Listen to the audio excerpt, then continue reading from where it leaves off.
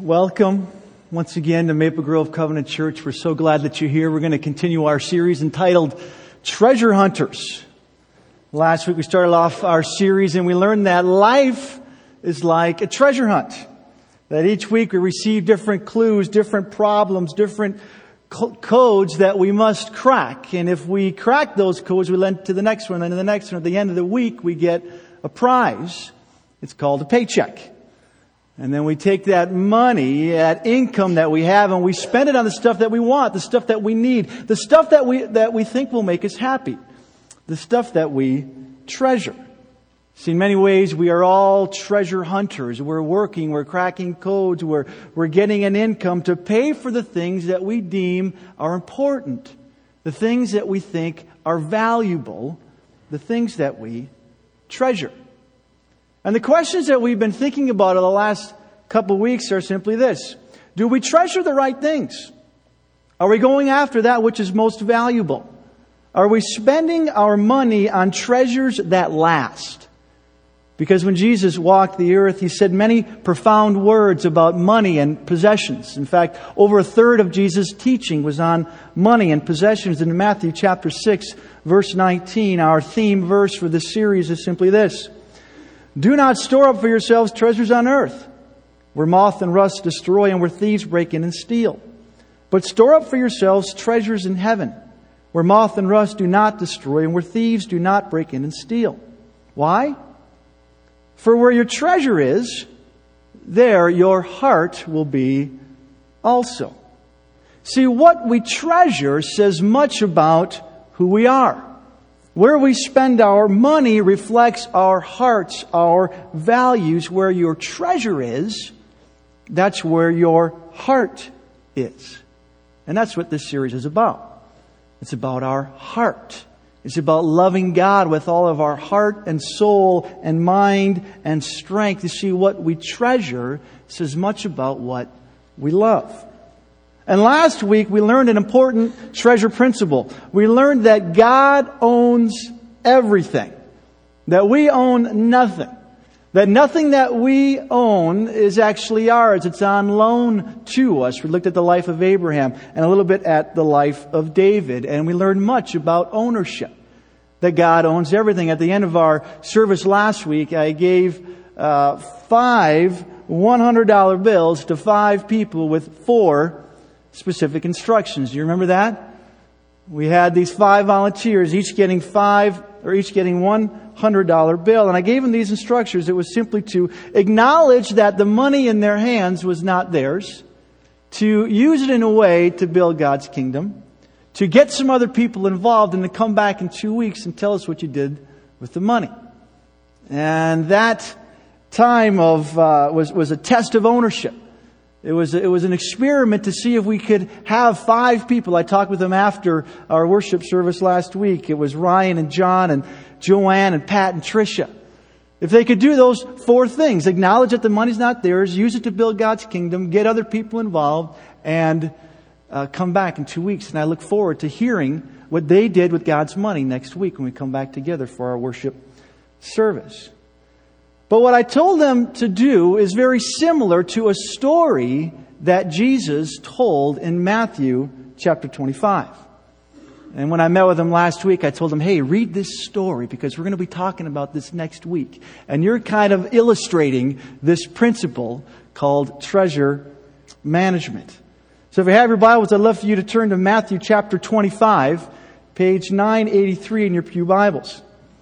Because in Matthew chapter 25, there's this fantastic story that Jesus tells about 3 investors.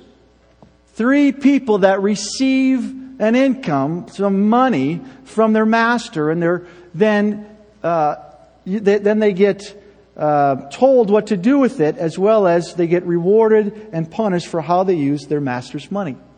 It's a fascinating story. It's one that's very helpful for us as we continue to understand how to manage God's resources well. So if you have your Bibles, I'd love for you to turn to Matthew chapter 25, page 983 in your pew Bibles. And I'm just going to read the story here for us, and I'd love for you to read along. The words will also be on the screen. Matthew 25, verse 14, Jesus says this, "Again, it will be like a man going on a journey who calls his servants and entrusted his property to them. To one he gave 5 talents of money, to another 2 talents, and to another 1 talent, each according to his ability. And then he went on his journey. And the man who received the 5 talents went at once and put his money to work and gained 5 more. So also the one with 2 talents gained 2 more. But the man who received the 1 talent went off and he dug a hole in the ground and hid his master's money. And after a long time, the master of those servants returned and settled his accounts with them. The man who received the 5 talents brought another 5. 'Master,' he said, 'you entrusted me with 5 talents. See, I have gained 5 more.' And his master replied, 'Well done, good and faithful servant. You have been faithful with a few things. I will put you in charge of many things. Come and share in your master's happiness.' The man with the 2 talents also came. 'Master,' he said, 'you entrusted me with 2 talents. See, I have gained 2 more.' His master replied, 'Well done, good and faithful servant. You have been faithful with a few things. I will put you in charge of many things. Come and share in your master's happiness.' And then the man who received the 1 talent came. 'Master,' he said, 'I know that you are a hard man, harvesting where you have not sown and gathering where you have not scattered seed. So I was afraid. And I went out and I hid your talent in the ground. See, here is what belongs to you.' And his master replied, 'You wicked, lazy servant. So you knew I harvest where I have not sown and gather where I have not scattered seed. Well then, you should have put my money on deposit with the bankers, so that when I returned, I would have received it back with interest. Take the talent from him and give it to the one who has 10 talents. For everyone who has will be given more, but he will have an abundance. But whoever does not have, even what he has will be taken from him. And throw that worthless servant outside into the darkness, where there be weeping and gnashing of teeth." Strong words that Jesus says to these folks. Strong words, but Jesus tells this story about 3 investors. 3 people investing their master's money. And whenever Jesus tells a parable, the first thing that we are most natural to do is to try to find ourselves in this parable. To try to identify with one of the characters in the story. But the one that we cannot be is the master. That's already taken. Jesus is the master in this parable. But then which one are we? Which investor are we? That's the question that Jesus is asking us. Are we wisely investing our master's money? Or are we wasting it, squandering it, protecting it, and not using it to expand God's kingdom? See, as I read this story, this fantastic story, I would like to focus on 3 things, 3 treasure principles that will help shape our understanding of God's money. And the first treasure principle is simply this: it's not ours. It's not our money. It all belongs to God. Just what we talked about last week. Just what those 5 volunteers had to do. They had to acknowledge that the $100 was not theirs. Jesus said it this way in verse 14. "Again, it will be like a man going on a journey who called his servants, and he entrusted his property to them." It's his property. We are his servants. What we think we own is actually on loan. All our money, all our stuff, all our time, all our possessions are not ours. They're his. They belong to him. David illustrated this so beautifully at the end of his life. If you remember the life of King David, he was a warrior king. At the end of his life, he wanted to build a temple to God, to worship Him, to show his devotion to Him, but God wouldn't let him. But He did let him hire the architects to make the plans and raise the money. And then David writes this beautiful prayer recorded in 1 Chronicles 29:10. And I'd like to read you David's prayer as he provides the resources for God's temple. It says this in 1 Chronicles 29:10. David praised the Lord in the presence of the whole assembly, saying, "Praise be to you, O Lord God of our father Israel, from everlasting to everlasting. Yours, O Lord, is the greatness and the power and the glory and the majesty and the splendor, for everything in heaven and earth is yours. Yours, O Lord, is the kingdom. You are exalted as head over all. Wealth and honor, it comes from you. You are the ruler of all things. In your hands are strength and power to exalt and give strength to all. Now, our God, we give you thanks and praise your glorious name. But who am I, David says, and who are my people, that we should be able to give as generously as this? And then he says these words, everything comes from you, and we have given you only what comes from your hand. Everything comes from you. Everything belongs to you. And we have given you what only comes from your hand. See, David understood this first principle that everything belongs to God. That all of our stuff, all our money, all our time, all our possessions are actually His and not ours. That it's God's stuff, that we are the managers of God's resources, not the owners. See, owners, they possess. Owners, they have control. Owners have ultimate power. But managers, they're entrusted with something. They have limited control and limited power. God's the owner and we're the managers. We're the managers of God's resources. And when we confuse our role, the results can be deadly. I don't know if you remember the film Lord of the Rings, but it's this great film about these men from Middle Earth that try to destroy this ring, this powerful ring. And they have to go on this journey to destroy the ring, but along the way there's this interactions with the ring that many people want to possess the ring. They're almost mesmerized by the ring. One character, he gets the ring, says, precious, my precious. He just loves this ring. Even Frodo, the hero of the story, is mesmerized by the power of possessing the ring. See, we were never designed to own or possess. We were designed to manage the possessions that God has entrusted to us. See, we're not the owners. God's the owners. God's the owner and we're the managers. That's the second treasure principle. It's understanding our role. God's the owner. We're the managers. We manage God's resources. We have a job. We're to invest God's resources well. He gives each one of us talents of money based on our ability. In verse 25, we read this. In verse 15, we read this. To the one He gave 5 talents of money, to another 2 talents, and to another 1 talent, each according to his ability. And then he went on his journey. The master gave each one a talent. Now, in this context, it's a talent of money. It could be a skill. It could be a gift that God gives us. But in this context, it's a talent of money. And according to my research, a talent is worth about $1,000. So this is a lot of money. In that time period, this is a whole lot of money. Each person gets between $1,000 to $5,000.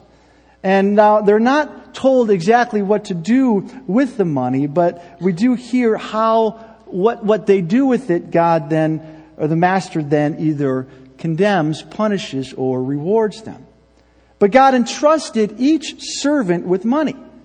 And He expected them to come back with more. I'd like to do a quick illustration here. And it involves some candy. Anybody here have a sweet tooth? Anybody like candy? Okay. Anybody enjoy Skittles?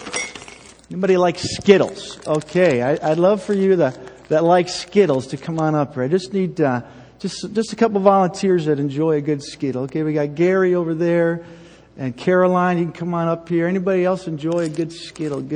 Some good candy. I'm going to give it to you at the end here, so you're going to want this. All right, over here. Yeah, come on up here. Forget your first name, but come up here. All right, so I got some candy here. Caroline, you can have this first bag of Skittles here, and Gary, I got a couple for you. Caroline, you can just open up that bag of Skittles and just put them in this jar here. That'll be your bag of Skittles. Okay, and then Gary, here's a couple bags of Skittles for you, and you got this jar here. And you like Skittles, right? Yeah. Okay. All right. And what's your first name again? Kyle, you get a couple more bags of Skittles here. So why don't you just open those up and stick those right in there, because those are your Skittles that you get. Okay, so just go ahead and open that up. You guys all have some Skittles there. Now, Caroline, I'll just ask you a couple of questions. How does it feel to get those Skittles? Good. Good. You like Skittles, right? I do like Skittles. All right. Well, those are your Skittles. Now, what would be an appropriate response to get a nice bag of Skittles on a Sunday? Just a free bag of Skittles. Thank you. Thank you. That's right. Your parents taught you well. That's right. So you get these Skittles, just a free gift for you, and you say thank you. Now, I don't know if you noticed this, but how does it feel when you notice what other Skittles these other guys are getting? I feel like they have more than me. I feel like they have more than me. Yeah, as a matter of fact, he's got twice as much as you do, and he's got about 4 times as much as you do. See, sometimes when you guys can come on up here, please come on over here. Sometimes when we get our Skittles, it's easy to look at other people's Skittles and say, "Wow, he's got more than I got." I mean, that doesn't seem fair, And we forget that God gives each one of us Skittles based on our ability. And an appropriate response would be, "Thank you, God. Thank you for giving me these Skittles." Now, oftentimes when we get our Skittles, it's easy to think, that I just have this little bit of Skittles. I can barely pay my bills. I can barely make ends meet. And we think that we have just such a limited, just a small amount of Skittles. And we get in those moments in our life, an appropriate thing to do would be to kind of raise your awareness of how many Skittles we have in comparison to the rest of the world's population. Now, if you go to a website, it's called globalrichlist.com. We're going to go there this morning. Now, we're going to just kind of compare our income with the rest of the world's income to help us understand how many Skittles we actually have. At globalrichlist.com, you put your income in there, and the average income in Maple Grove is about $95,000. Now, we're not going to put that in here because that's just the average. But we're going to put $65,000 in there. And see how much $65,000 annually ranks us in the world's population as far as wealth. What do we got here? Wow. It says right here that we are in the top 0.88% of the whole population of the world, some of the richest people on the planet. See, when it comes to Skittles, each one of us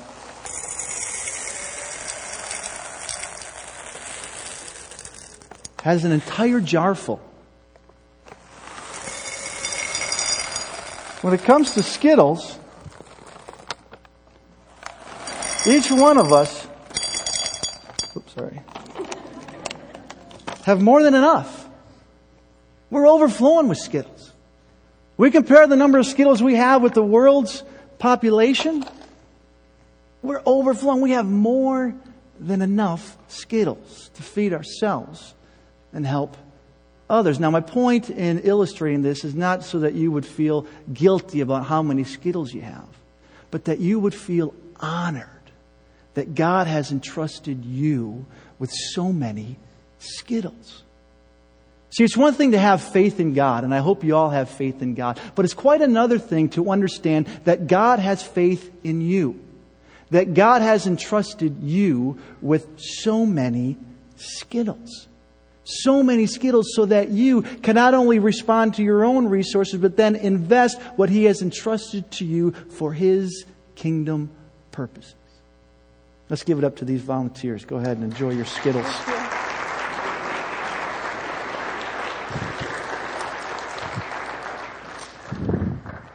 So we all have Skittles. We all have resources that God has entrusted to us. And as Americans, we have many resources, many things that God has entrusted to us. So the question is, how are you doing with your Skittles? What character in the story do you identify with? Are you investing wisely? Are you hiding your Skittles? What are you doing with the time, with the resources, with the money that God has entrusted to you? Because the second treasure principle is that you manage God's resources. But the third is that God will hold you accountable for how you manage His money. Let's look again at the story in the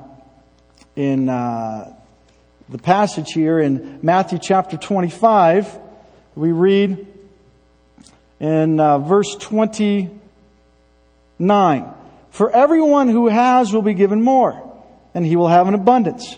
And whoever does not have, even what he has will be taken from him.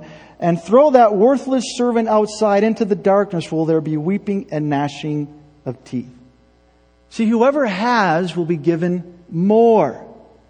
Whoever uses the gift, whoever uses the resources well, will be given more. But if you don't use it well, it's going to be taken away and given to someone else. See, the principle is clear. God holds you accountable for the resources He has entrusted to you. And if we don't use them well, He's going to take them away and give them to someone that uses them well. And what I find striking in verse 30, Jesus says, "And throw that worthless servant outside into the darkness, where there'll be weeping and gnashing of teeth." I mean, that sounds like hell. That sounds like God is sending us to hell if we don't utilize His resources well. Is that what Jesus is saying? Well, He appears to say that. You see, if we don't use our resources, our talents, our money in a way that honors God, we live in a way that reflects unbelief. See, where your treasure is, there your heart is also. What you value, what you treasure says much about who you are and what you love.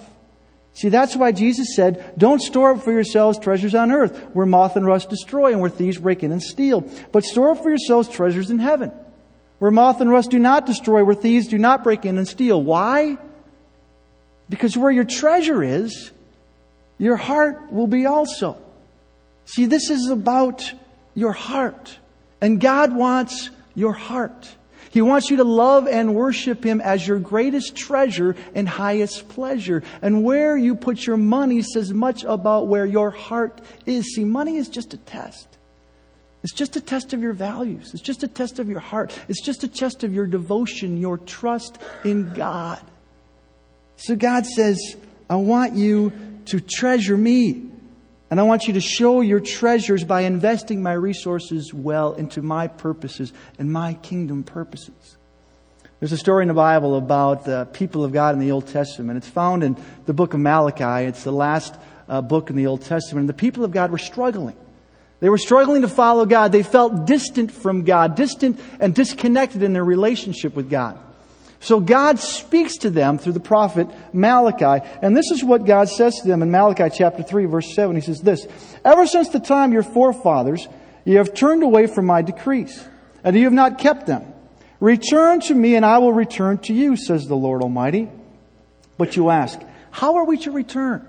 How are we to reconnect with our Heavenly Father? How are we to get back in connection with God?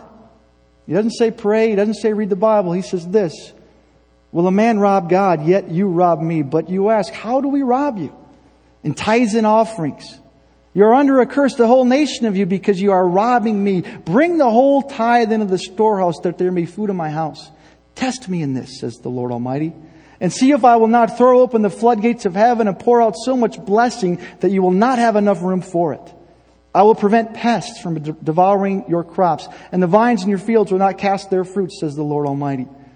Then all the nations will call you blessed, for yours will be a delightful land, says the Lord Almighty." And the same thing that God said to them, He says to us. Test me in this. Try me in this.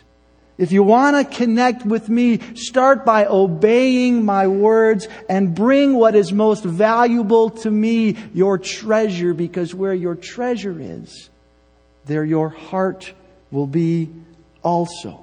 Bring the whole tithe to me. Give back to me what is rightfully mine, because I want your heart. I want you to love me with all of your heart. Now, some people ask me, how much money are we supposed to give back to God? I mean, what percentage of our income are we supposed to give to God? It's a great question.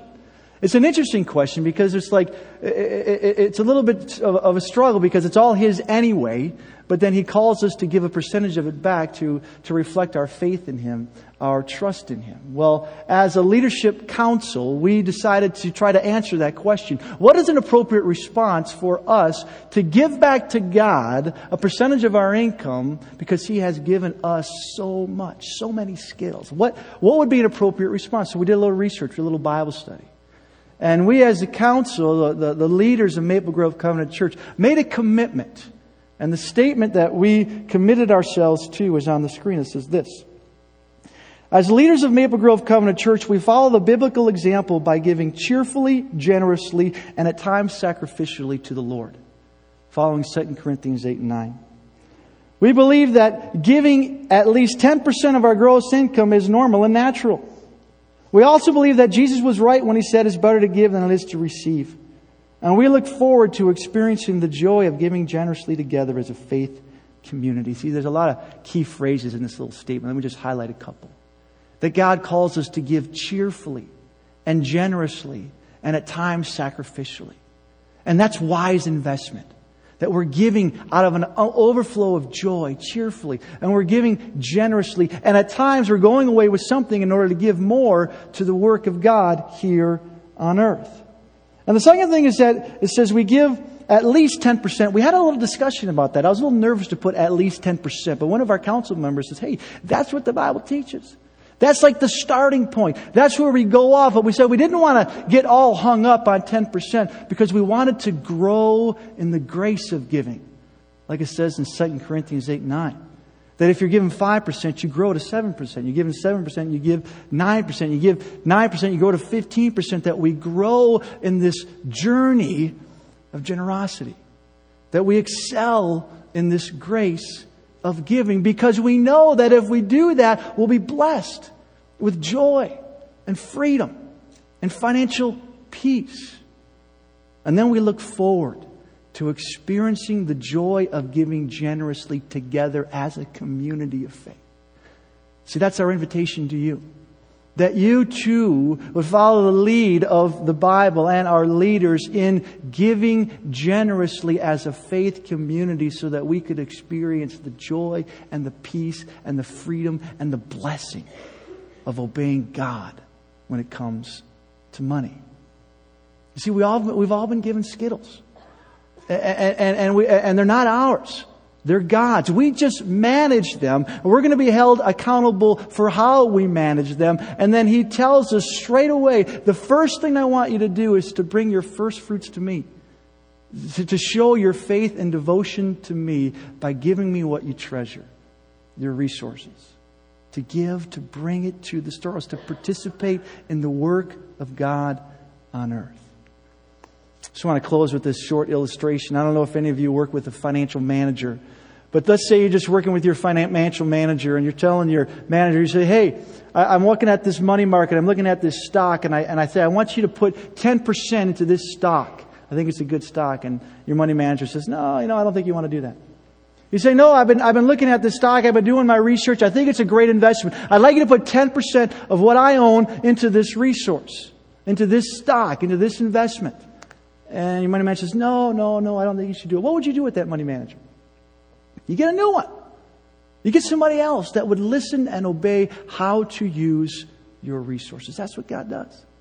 He says, I want you to give generously. I want you to put this investment in here. I want you to show your faith and trust in me. And by the way, I'm also concerned by the number, the 90% of how you use that resource. But I want you to trust me because I want your heart. I want you to love and worship me with all of your heart. So that's what this is about. This is about seeing our treasures as a doorway into our heart and looking at us and say, am I investing what God has given me wisely? What does my investment say about my heart? And am I committed to giving God generously and cheerfully and even sacrificially out of all that He has given me? May that be our prayer this morning. Will you join me in prayer? Gracious God and Father, we thank You for Your Word and the clarity in it. We thank You for how You instruct us to follow You in every area of our life. And now as we look at our treasures, our resources, our money, we ask that you would change us, that you would shape us away from consumerism and towards generosity. That we would see all that we have as a gift from you and then use it to expand your kingdom. So that when we get to that final day and meet you face to face, we'll hear those words, "Well done, good and faithful servant. Come and share in your Master's happiness." May that be true of each one of us, I pray. In Jesus' name, amen.